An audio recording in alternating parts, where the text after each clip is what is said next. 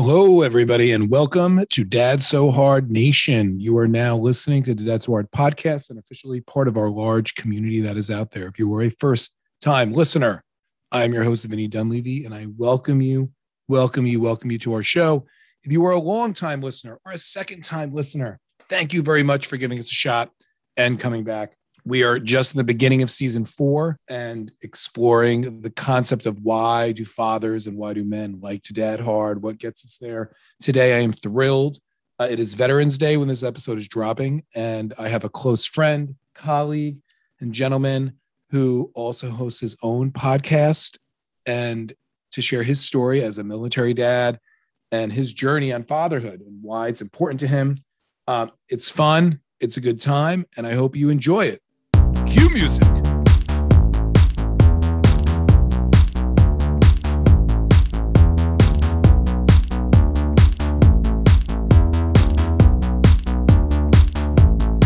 Welcome back, everybody. This is your co-host, Vinny Dunleavy. Today, I am so excited because we have been exploring the idea of what makes us fathers want to dad hard. Why do we do it? And if you've been listening so far this season, I hope you're enjoying it.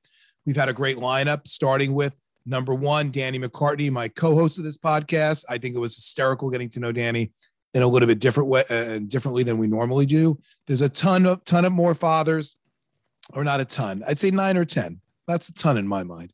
But stay with us on this journey.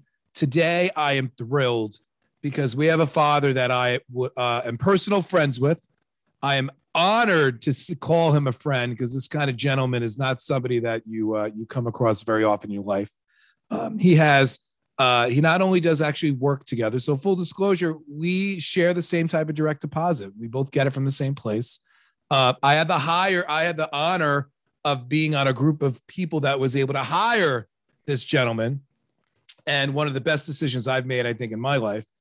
He is not only fantastic as a man, as a father. We're going to get into it. He's phenomenal.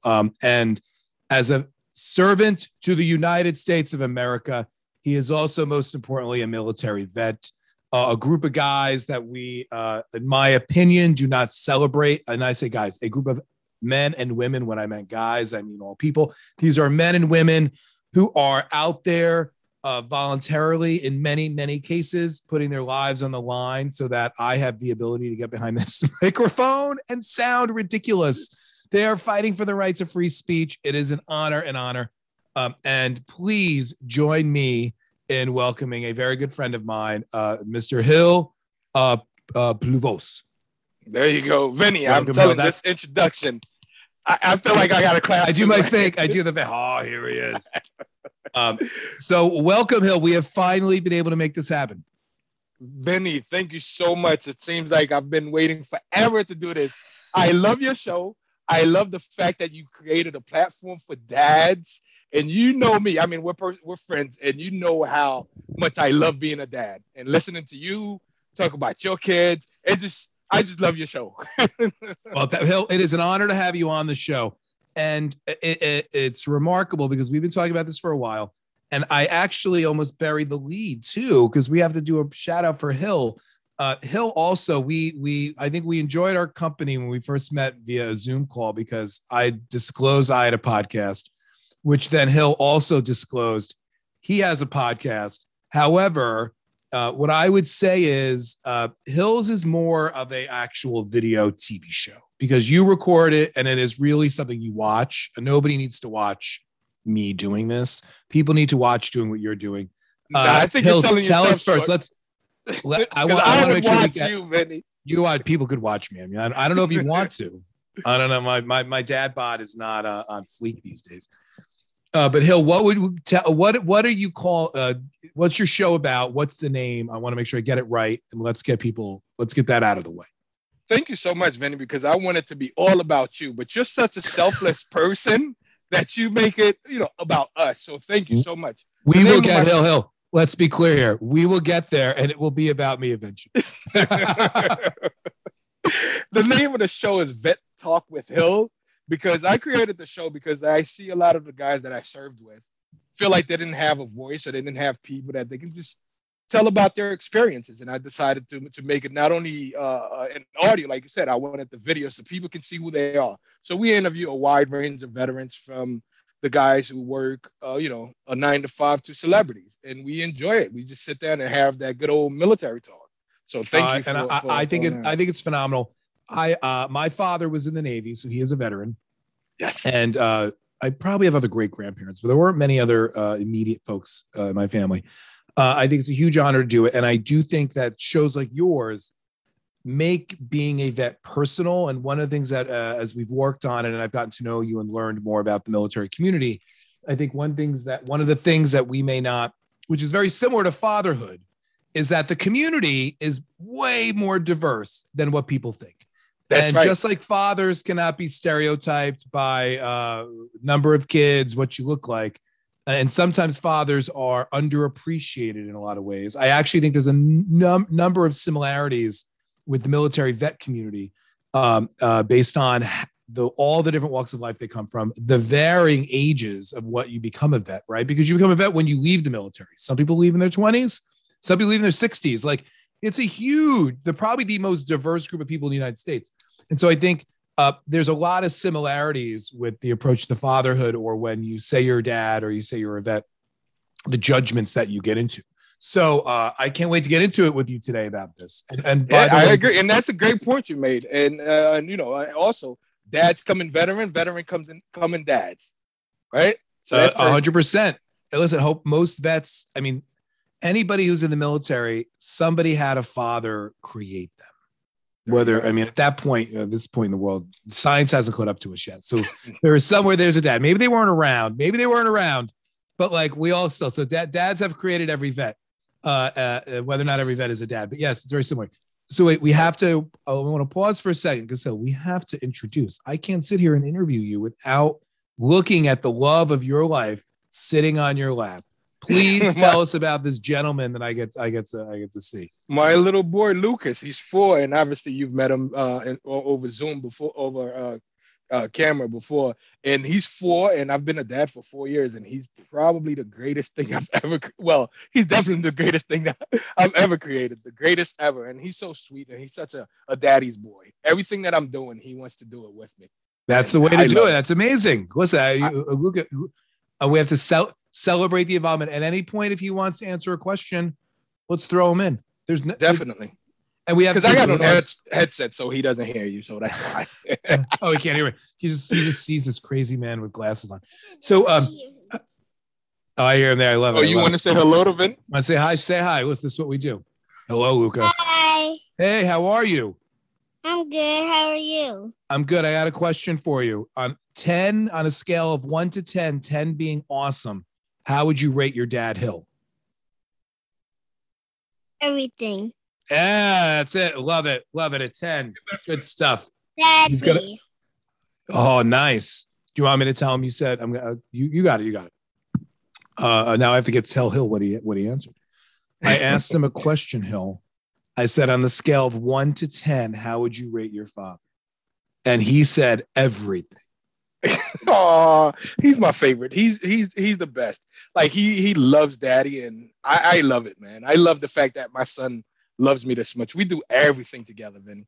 Well, also, Hill, you just said he's your favorite, and I believe the competition for that right now is pretty low since there's not another child in the house. That's right. He's the only one for now. Unless you are now freely admitting there are other kids you've been ignoring all this time. No, not at all, my brother. Not at all. I don't think I have the heart to do that. Now you do have one on the way, so I think you could. I mean, he must be. Wait, did I have it? I have in my notes though that you're expecting. No, we're planning to have another. No. I think it's breaking news. Erica. Okay, Betty, she told contacted you me, and she told you before she told me. Told me on this podcast I was breaking news. That by the time this airs, you're going to be expecting. Tell me you're joking with me, Vinny. Because my wife called you and told you that. Can you imagine if she told you that? Oh, she's standing behind the door in the room you're in, Hill. Whatever. She's at work. Let me tell you, this would be the best reveal of a pregnancy ever if that was true. That would be amazing. But you almost had me though. It would be phenomenal. So let's go back. I know you love being a dad. I know you love being a vet. But bring me back to when you were a child. Let's go back to the beginning. I like to get into this about like understanding our own childhood and our own relationships with our parents. Now, I know you have an interesting background because listen, this is a challenge for me to remember everything you've told me. So at any point I could be corrected. You came to the U.S. As a young lad from Haiti. Yeah, that's right. Yep. And I don't remember if you came with both your parents or just one. Just my mother. Just your mother. So do you remember your father? Unfortunately, I didn't meet my dad until I was maybe 9. Oh, wow. Okay. So I grew up in a single parent household, but luckily I had my grandfather who was the man in the house. And I met my dad at the age of 9 because I wanted to meet him. I remember one day my mother had already moved to the States and I told my grandmother that I wanted to meet my father, just to meet him, just so I can have eyes on him. And when I met him, we immediately developed a relationship, right? And growing up, I was so angry at him because I feel he didn't do what fathers are supposed to, right? Be there. But at the same time, things happen. People have their own stuff they have to deal with. Yeah. And when I got to meet him, I thought he was the sweetest person in the world. And he accepted me as his child from the day that I met him. And right before I came to the States, he got sick and he sent my sister after he remarried to come get me to go visit him. And that anger came back and I told him, no, I didn't want to see him. Right. Because I was just angry, even though he was a nice person, because I said to myself, you weren't there when I was born. So there's no reason for me to be there while you're sick, whatever it was. And I regretted it years down the line. Then I moved to the States and my grandmother went back and she told me he had passed away. So I regret that. Yeah. So how, in terms of unpacking that, because that's a lot. And I think your ability, I've always been astonished by, is your ability to pragmatically think about the things that have occurred in your life, but emotionally understand the impact they've had, but not let it be debilitating. Like a lot of people go through trauma, whether it's big trauma or small trauma, all that stuff. What you just described is trauma for a young 9-year-old, all those years, a boy to go through. Mm-hmm. What was it about the way your mother and grandfather were raising you, where you think, when you think back to that age back then, would you describe yourself as a happy kid? Did you understand what was going on? Or like, do you think when you look back on it now, was it because of the strength of one of them and the way that they conducted themselves that you weren't necessarily traumatized in a way where it's still haunting you on a daily basis today? Vinny, you have a way of asking these really intelligent questions, Vinny, and that's such a good question because as you were asking, I was thinking in my head and putting myself in the shoes of the 9-year-old Hill, right? Because we grew up poor in Haiti. We were extremely poor. So, but every day was fun for me, right? We can go outside and play soccer with other kids, barefoot, run around and stuff like that. So I didn't really think about those things until one day my aunt said, because my father was better off, right? He was better off in Haiti and my aunt too.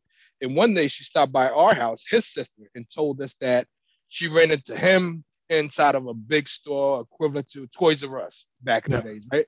He was buying toys, but for his other kids. And that bothered me, right? That bothered me. So I had to figure out a way to deal with that. But as a kid, I was always creative. So we used to make cars out of cardboard boxes and stuff like that. And I asked myself, how come I couldn't get a toy from that store? I had to make my own. So that bothered me for a while. And caught myself being angry. And then we moved to the States. And as a teenager, it hurt me more to see that I could have made him a better person. But I failed to do that. Not that I was blaming myself for it, right? As a teenage man, maybe if I had gone to visit him, I could have talked to him more and say, hey, this is what you did to me. This is how I feel. But no hard feelings. I understand things happen. But how did you, so what's fascinating about that is you come to the States and as a young teenager, you're thinking about your father and instead of continuing to get more angry at him, what you're actually thinking is, what could I do to get him to understand me more? That's a real reverse form of empathy of where you're going. Cause you're not even, I'd be like, yo, F you, I am done right now. You're on Long Island.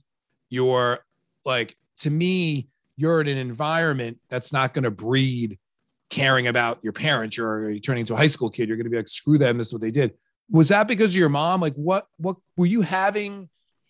Was it religion? Like, what about that? No, not at all. Not at all. It was maybe because of my grandfather, because my grandfather was hard working. He took care of the family.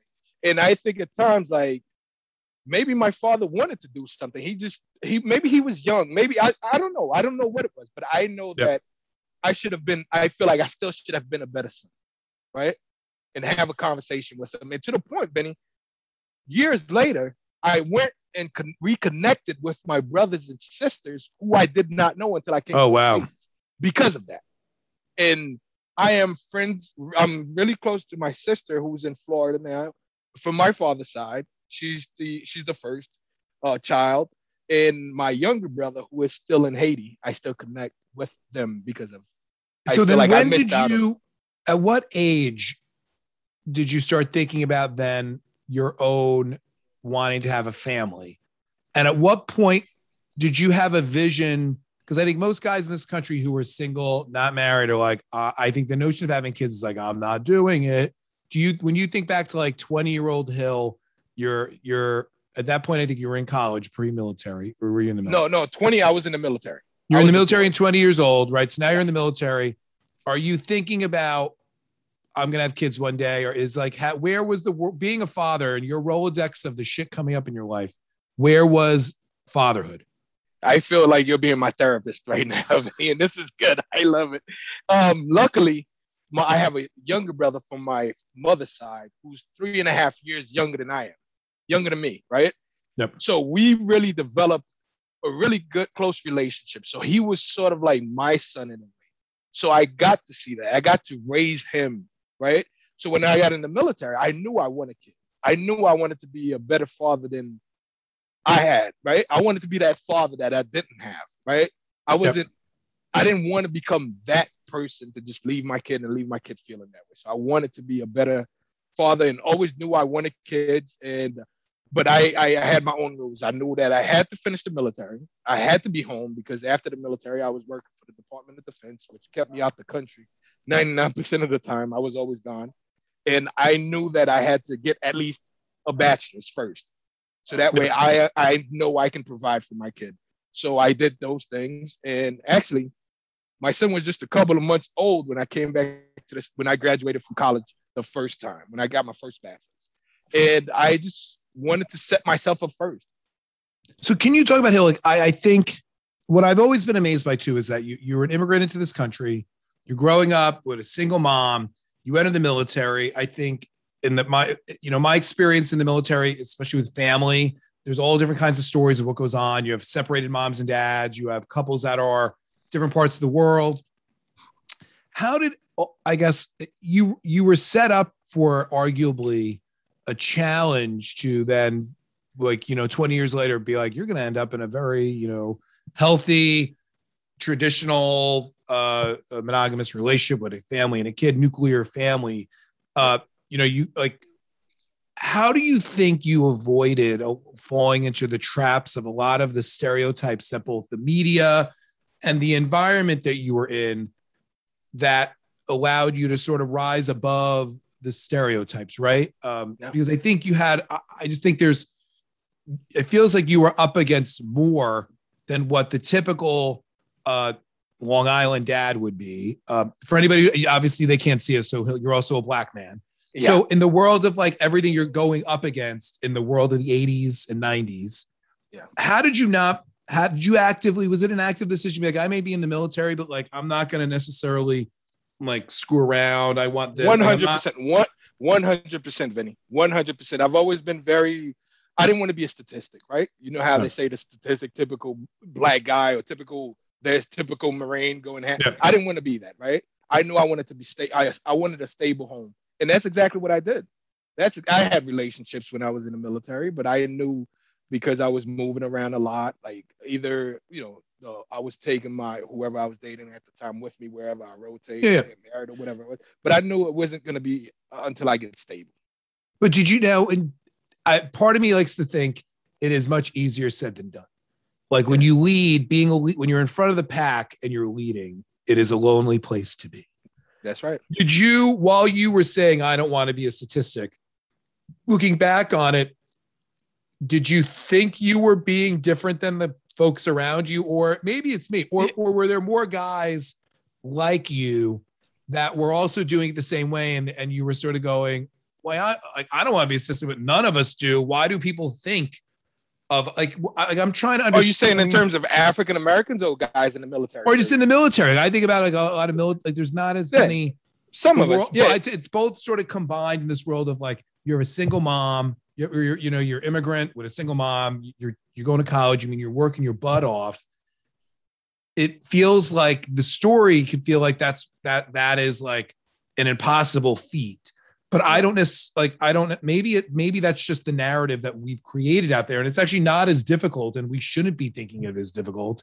But the problem is the way the media portrays it. We don't, you know what I mean? Like, is there more? Yeah. Is it not as, yeah. You know what I'm saying? Before I joined the military, I lived in Queens, right? Yeah. A black neighborhood and not the wealthiest neighborhood. So all of these things existed, right? Gangs and drugs and all of that. So my whole goal has always been to avoid all of that. And then I have a younger brother who does everything that I do. So automatically the pressure's on. I have to walk a straight line. I have to walk a tight line. And that was the first thing. And then you come in the military, and now obviously you're traveling the world. You're living in different parts of the world. You meet women and this and that. Again, I'm avoiding being one of those dads. So all of those things you said, I saw some people who didn't think about it, and they ended up, having kids, and, God bless them, things worked or may not have worked for them. But I knew I wanted mine to work. Gotcha. Now, do you think of that when you think about being public, as being a public figure, having your podcast and now being a father, do you, in the current environment we're in, do you feel like there is more responsibility on you, both sort of as, I think you're a role model as a vet, you're a role model as a father, and you're a role model as a black man. Do you feel could it feel like it's a burden to you at times? Or no, is not it a like burden you don't worry about it? Not a burden at all, but I definitely do worry about it. Not a burden. As you said before, I don't know if you meant to say it, maybe the media put things out that way, right? Or maybe I'm not agreeing with, but I can understand that you may feel like, like it's against me. It's just a matter of the world. Maybe it's harder. I never try to play the victim. Never try to play the victim. It's the world is against me and they're cornering me. But I know these things exist, and like you said, it's just a matter of changing that perspective, right? And it's a matter. And shout out to you for having a podcast like this where you can bring in people like me to tell these stories. So people who listen can say, oh, maybe it's not what I thought, or maybe it is what I thought, or maybe we need more of this. So everything that you're doing now makes it right. And these are the things that we need to do, right? Have these conversations, have them in the open. I knew that I didn't want people to assume that because I'm a father, I'm just not going to take care of my son. And mind you, it's something that a lot of women who come from non-black, women who are non-black, a lot of times their parents feel that way about black men. And Erica obviously is not black; she's Hispanic. So, but I never faced any of that from her family. The minute that they met me, they loved me. They thought I was great. No, listen, I do think there's a portrayal in the media of the non-around baby daddy. There's that notion of like the black woman, they have multiple fathers, and you don't know what you're going to do. And it's remarkable to me because I think there is such a vibrant community of multicultural fathers that are out there, and especially black men. And in the dad blogging world, there's a tremendous amount that I've met and become friends with, and it's impressive to me. But I'm also sort of sadly disappointed that more people don't know about these guys. And I think part of it is I fear it's because it goes against the narrative of what is out there. But there is a tremendous amount of these of Black and African American fathers that are doing tremendous work, actively involved. And I almost want, it's sort of like sometimes dads, we don't get enough credit. Or sometimes we get too much. We get credit for just showing up. Yeah, which sucks. It's too easy. That's our job. That's what we're supposed to do. We're supposed but I think to when the expectation is even lower, right? Then I feel like you got to give them even more credit because it's harder, right? It's harder than say where I'm coming from. And I'm just, to me, it's a fascinating thing. And the more I could shine a light on it, I think we have to respect that. When you think about then, so now, I love your son is like delicious. I'm staring at him, everybody. He's like hugging and holding. He's like the best. He's ready to sleep. He will not leave me alone. So when you think about the journey you're on, and he's now like 5, right? Or 4? He's 4. He's 4. He's turning 5. You're close. I'm becoming pretty good at guessing kids' ages. If you could flip back to the day that you're in the hospital, Erica's holding him in her arms. You're staring at her going, what did I get myself into? What is Hill today telling Hill of 4 years ago in that moment? What advice you give yourself? That day, because we got so much support from her family, her mother and her sister, they were all there. It was more like, welcome to the world. We're here to stand with you, for you, and whatever it is that you're going to face in life, we're going to face it with you. So I didn't feel anything negative at all. It was joy. It was like, I loved that day. Like I took his first picture. I changed his first diaper. I gave him his first meal. It was just a beautiful event for me. But when you look back to that now, but go fast forward to then the months and the years later, is there anything you would say to yourself going into the past 4 years? What is there some other bigger picture advice you would say? Because you ride the moment. You're like on that motorcycle, enjoying the wind every single time it hits you, right? Yep. So maybe is the advice to yourself like don't change, don't let it change you, don't worry about it. That's it. Don't change. And I think because of him, I'm a smarter father now. I'm better prepared, right? And so when the next one comes, I'll be a pro, right? I'm a pro. I remember changing his diaper. I was afraid to change him. I was like, is he going to break? Is he going to? And my mother-in-law is just grabbing him, flipping him around. And I'm like, because she's done it before. I'm like, now I think the next one, I'll be a pro. I would love, if there was a video camera watching any of that, Hill, it would be amazing. I'll show you a video. With your smile, it is incredible. Nothing phases you. What do you think? What drives you crazy about being a dad? What in terms of when you think of whether it's your day to day, when you think of society, when you just think about the things where you're like, oh, this is really what's one of the things on your list that makes you passionate about talking about fatherhood because it drives you crazy? There was a time where I was working 7 days a week, Vinny. I had 2 jobs and I didn't get to spend enough time with my son. That drove me crazy. So when I think of fathers who this is just a way of life. I had to do it for 1 year. That's it. And I think of fathers who just have to do that for 4 or 5 years and don't get to spend time with their kids. It breaks my heart.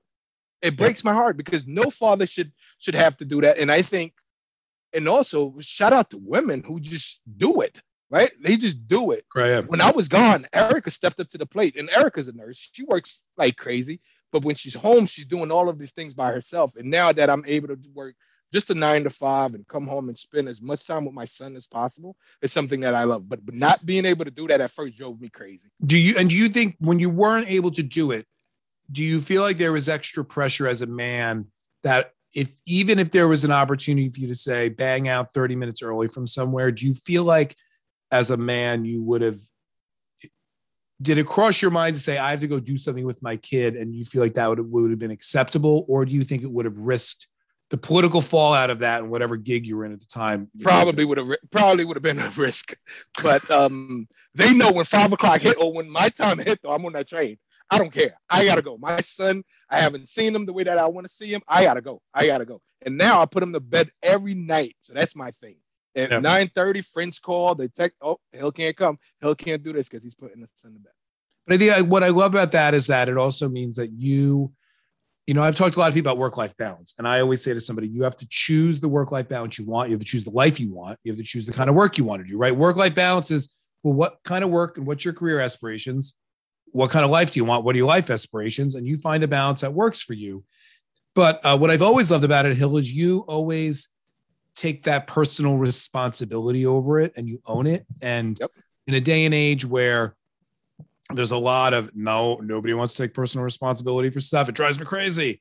And I think there's more guys who are more and more we're doing it, which excites me about like fatherhood and what's going on. And that's why I love your show, because I see that a lot. Oh, yeah, listen, there's a lot. We got a lot of work to do out there. I'm trying to, and listen, this is therapy for me. I'm trying. You're leading this fight, and I'm behind you. I'm a trained Marine, baby. I got Listen, anybody that follows me on Facebook personally or Instagram personally, which everybody can do, you can figure out my name. There's a lot going on. I had some situations this weekend. I had to deal with some high school kids in my town. And I am of the notion that like people just got to take responsibility. And my trigger, Hill knows this about me, but Hill, what I've recently realized is there is a statement. There's a number of things that trigger me. But if you want to say, what is the thing that is currently triggering me to lose my mind and when in a conversation with somebody is when I ask a question and they just go, that's the way it's always been done. It's never going to change because that's the way it is. I lose my mind. If you want me to take you down and destroy you single-handedly, I will lose my mind. It's just to shut down the opportunity to be better. And to me, this idea of I want fatherhood, I want us all to be better. But in order to be better, we need to have an honest conversation with what's broken. And that's not criticism. That's not humiliating anybody. That's just saying, guess what? Today, that behavior was a mistake. So tomorrow, let's be better. But to be better, I need to make sure the person involved understands why what they did was screwed up. And to avoid that conversation with whether it's a high school kid, a spouse, an employee, like you just have to be able to say to somebody, honestly, like, I got to give you feedback. It's not the end of the world. I still like you as a person. In this situation, you screwed up. And that, and I just wanted to tell you, like, in my mind, and I think I've of the notion of it is I also need to be able to receive it. Right. And I was watching, I don't know if it was the Today Show. I think it was Today Show on Hoda Kotb. And somebody gave her the feedback of like, when it might've been Oprah. Oh, this is one of these situations how I make stuff up. Somebody's going to Google this and you never know who it's from. But I'm going to say it's a combination of Hoda and Oprah. And it was a situation where if somebody gives you feedback, and normally the first thing we do is say, thank you. You sort of like poo-poo it. You want to say, oh, thank you for saying it to me. But like what happens when you're saying thank you is you're not listening. You're not hearing it, right? And I think what I'm trying to do now is whether it's positive or negative, when somebody says something to me, I take a deep breath and go like, you know what? I can receive that. And then I say, thank you. And I think we have to be able to receive whatever somebody's saying to us, whether it's positive or negative. I'm trying not to respond so quickly.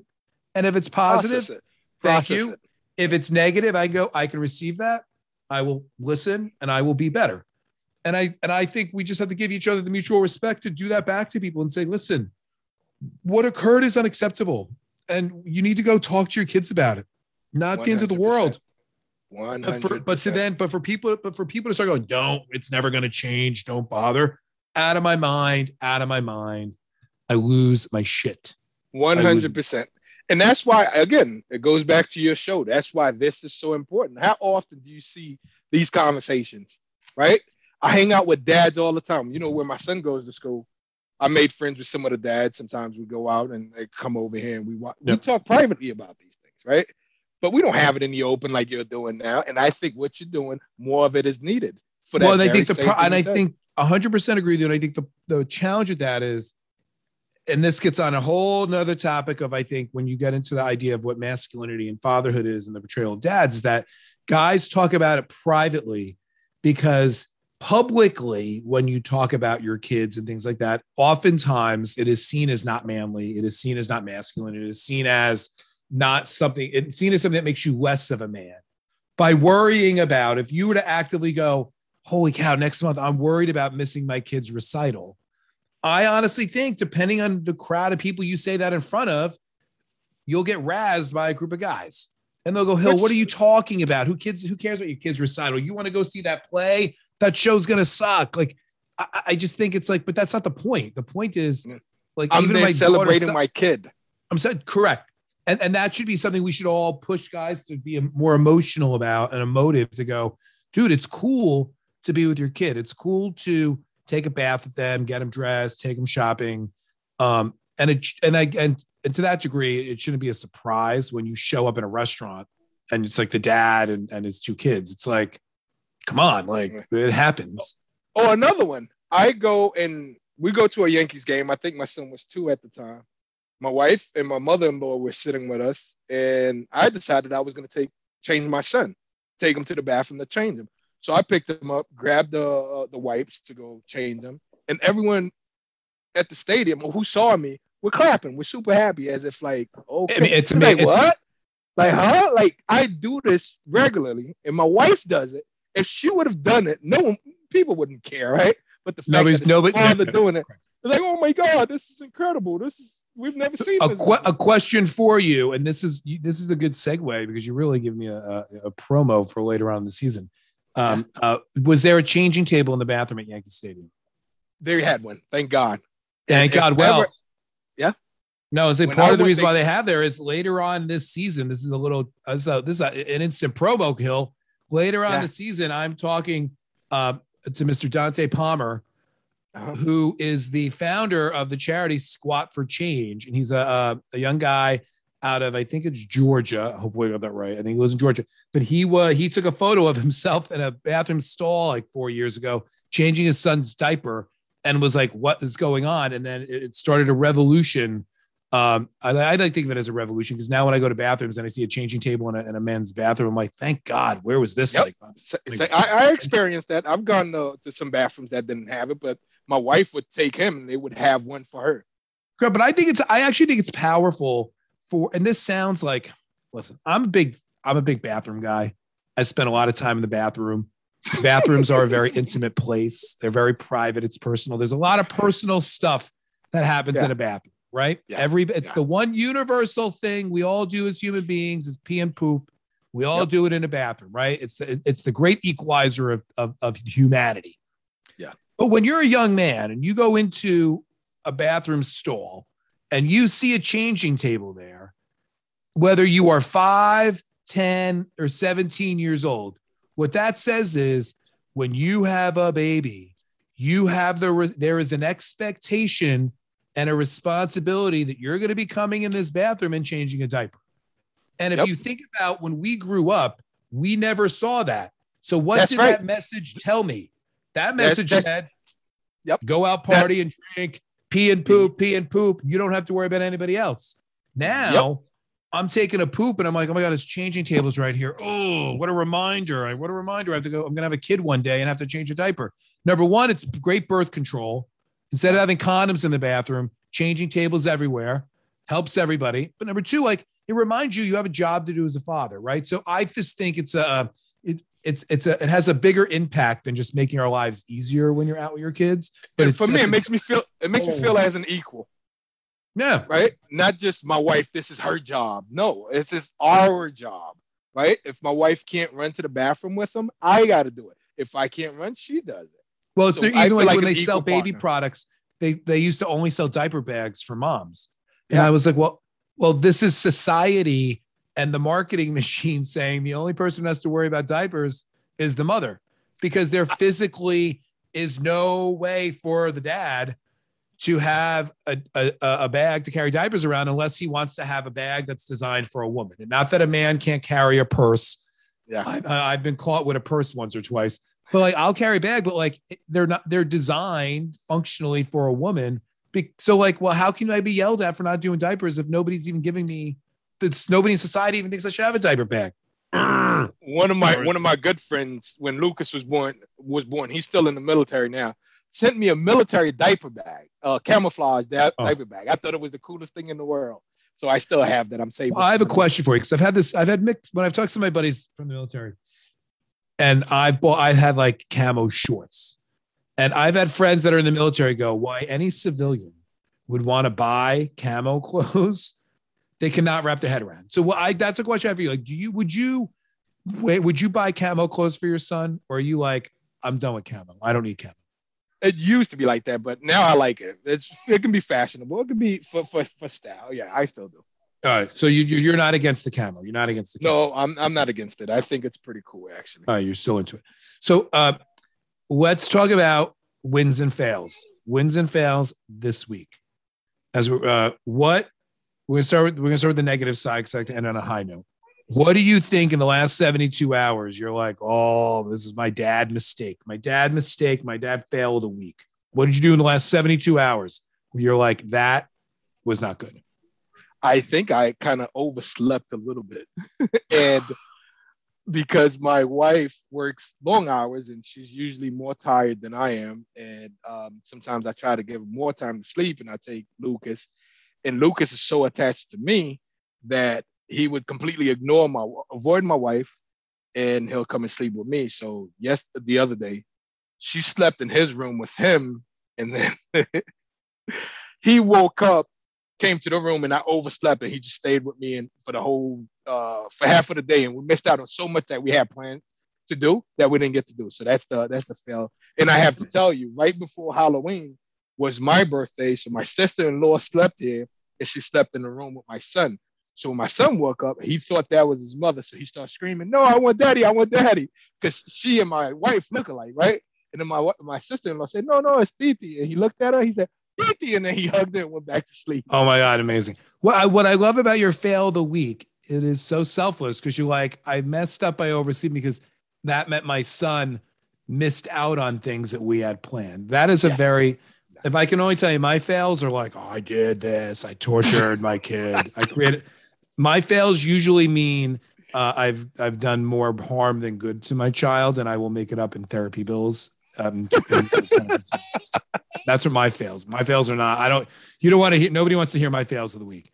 On a good note, you don't fail. You don't fail. Oh, I've seen you with your kids. You have a fun family dynamic. We survived in the Dunleavy. The Dunleavy. It is survival. It is a 24-hour news cycle in this household. Hill, what are we celebrating? What for the people out there that can be like, you know what, dads do things right. What are you proud of that you did this week? What are you like, you know what, I'm patting myself on this back? Oh, it was my birthday, and then it was Halloween. We got to do a lot of Halloween stuff with my son for my birthday. He came out with us. We got in the limousine, and he went back to school and bragged to his friends about it, I got to celebrate my dad's birthday. So I thought that was really cool. I think that's fantastic that at the age of 53, you included your son in your birthday. I am not 53 for the people listening. All right. I'm under 40. Oh, so Hill, don't try to act like you're young. I said you were a baby in the 80s and you didn't correct me. I slipped that in there. And that's crazy because I go pick up my son from daycare and it's only me and two other dads who do it. And it's about 70-80% women. I go pick them up. And I remember every time my son comes out of school, he comes running and screams, "Daddy, daddy," and hugs me really tightly. And this woman said, "What did you do to get your son to do that?" Because I've been trying to get my kid to do that. And she's like, "No, she's not hugging her mom." And I said, I just spend so much time with my son that every time he sees me after not seeing me for a long period of time, he gets like this. And I think that is the most amazing gift. And I think when you're a father, people always wonder, like, why did you do it or why do you do this? But I think to be after school standing there and having your son run out with his arms open, yelling, "Daddy, daddy," that is a tremendous, that alone is that is the paycheck. That's the direct deposit you need to want to say, this is why I did it, why I don't sleep at times, why I go crazy, why I work all the time, why we do what we do. It's for that gift, which is incredible. That's right. Hill, I could do this for hours. I love it. I hope everybody listening has enjoyed this conversation as much as I have. I think I can't tell anybody enough. If you haven't paused this podcast and gone to Instagram or your iTunes app or wherever you listen to podcasts and search Vet Talk with Hill, please do it because we all need everybody needs to rate, review, and follow.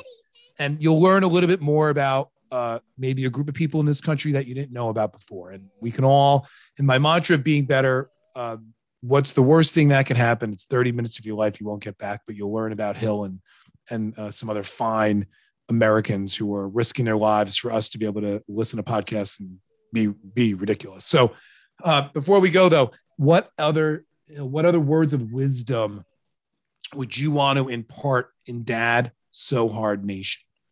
I think everyone needs to listen to your podcast as well, because I remember during our first interview, you told me about your podcast. I went and checked it out, fell in love with it, and I have been following it since.